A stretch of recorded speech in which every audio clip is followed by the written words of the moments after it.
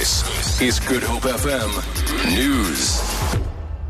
Good morning. Several people have been injured and hundreds of houses destroyed after a storm struck more than 5 villages in the Malamulele area in Limpopo last night. Witness Tiva reports.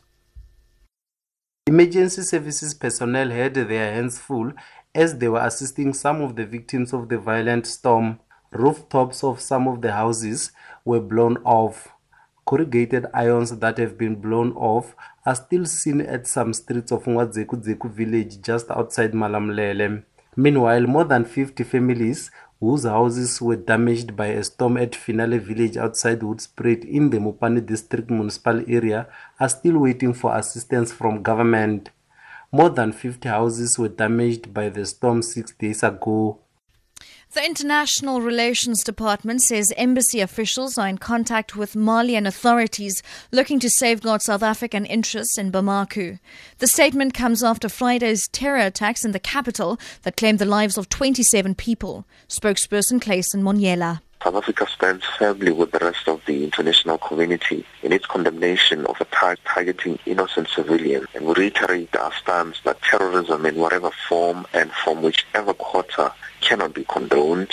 In this regard, we would like to convey a message of condolences to the government and people of Mali, in particular families of the victims and the other countries that lost citizens in this attack. And we'd like to make a call to South Africans who may be in that country to maintain regular contact with us through our missions and take the necessary precautionary measures.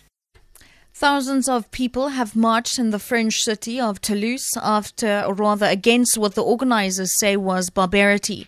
The demonstration came just over a week after the Paris terror attacks left 129 people dead.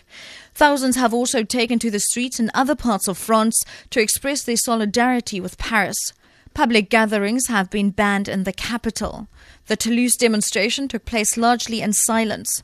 Toulouse was itself targeted in a 2012 attack by a jihadist gunman, Mohamed Mira, who shot dead 3 Jewish school children, a teacher and 3 soldiers. And finally, an upcoming young Cape Town actor who recently had his international breakthrough with the overseas film Momentum is also getting his big break locally in a new Afrikaans picture titled A Man Like My Father that has opened this weekend. 27-year-old Greg Griek plays the role of Joan, who returns to South Africa from London to say goodbye to his dying mother. The movie features a star-studded cast and the direction of Sean Els.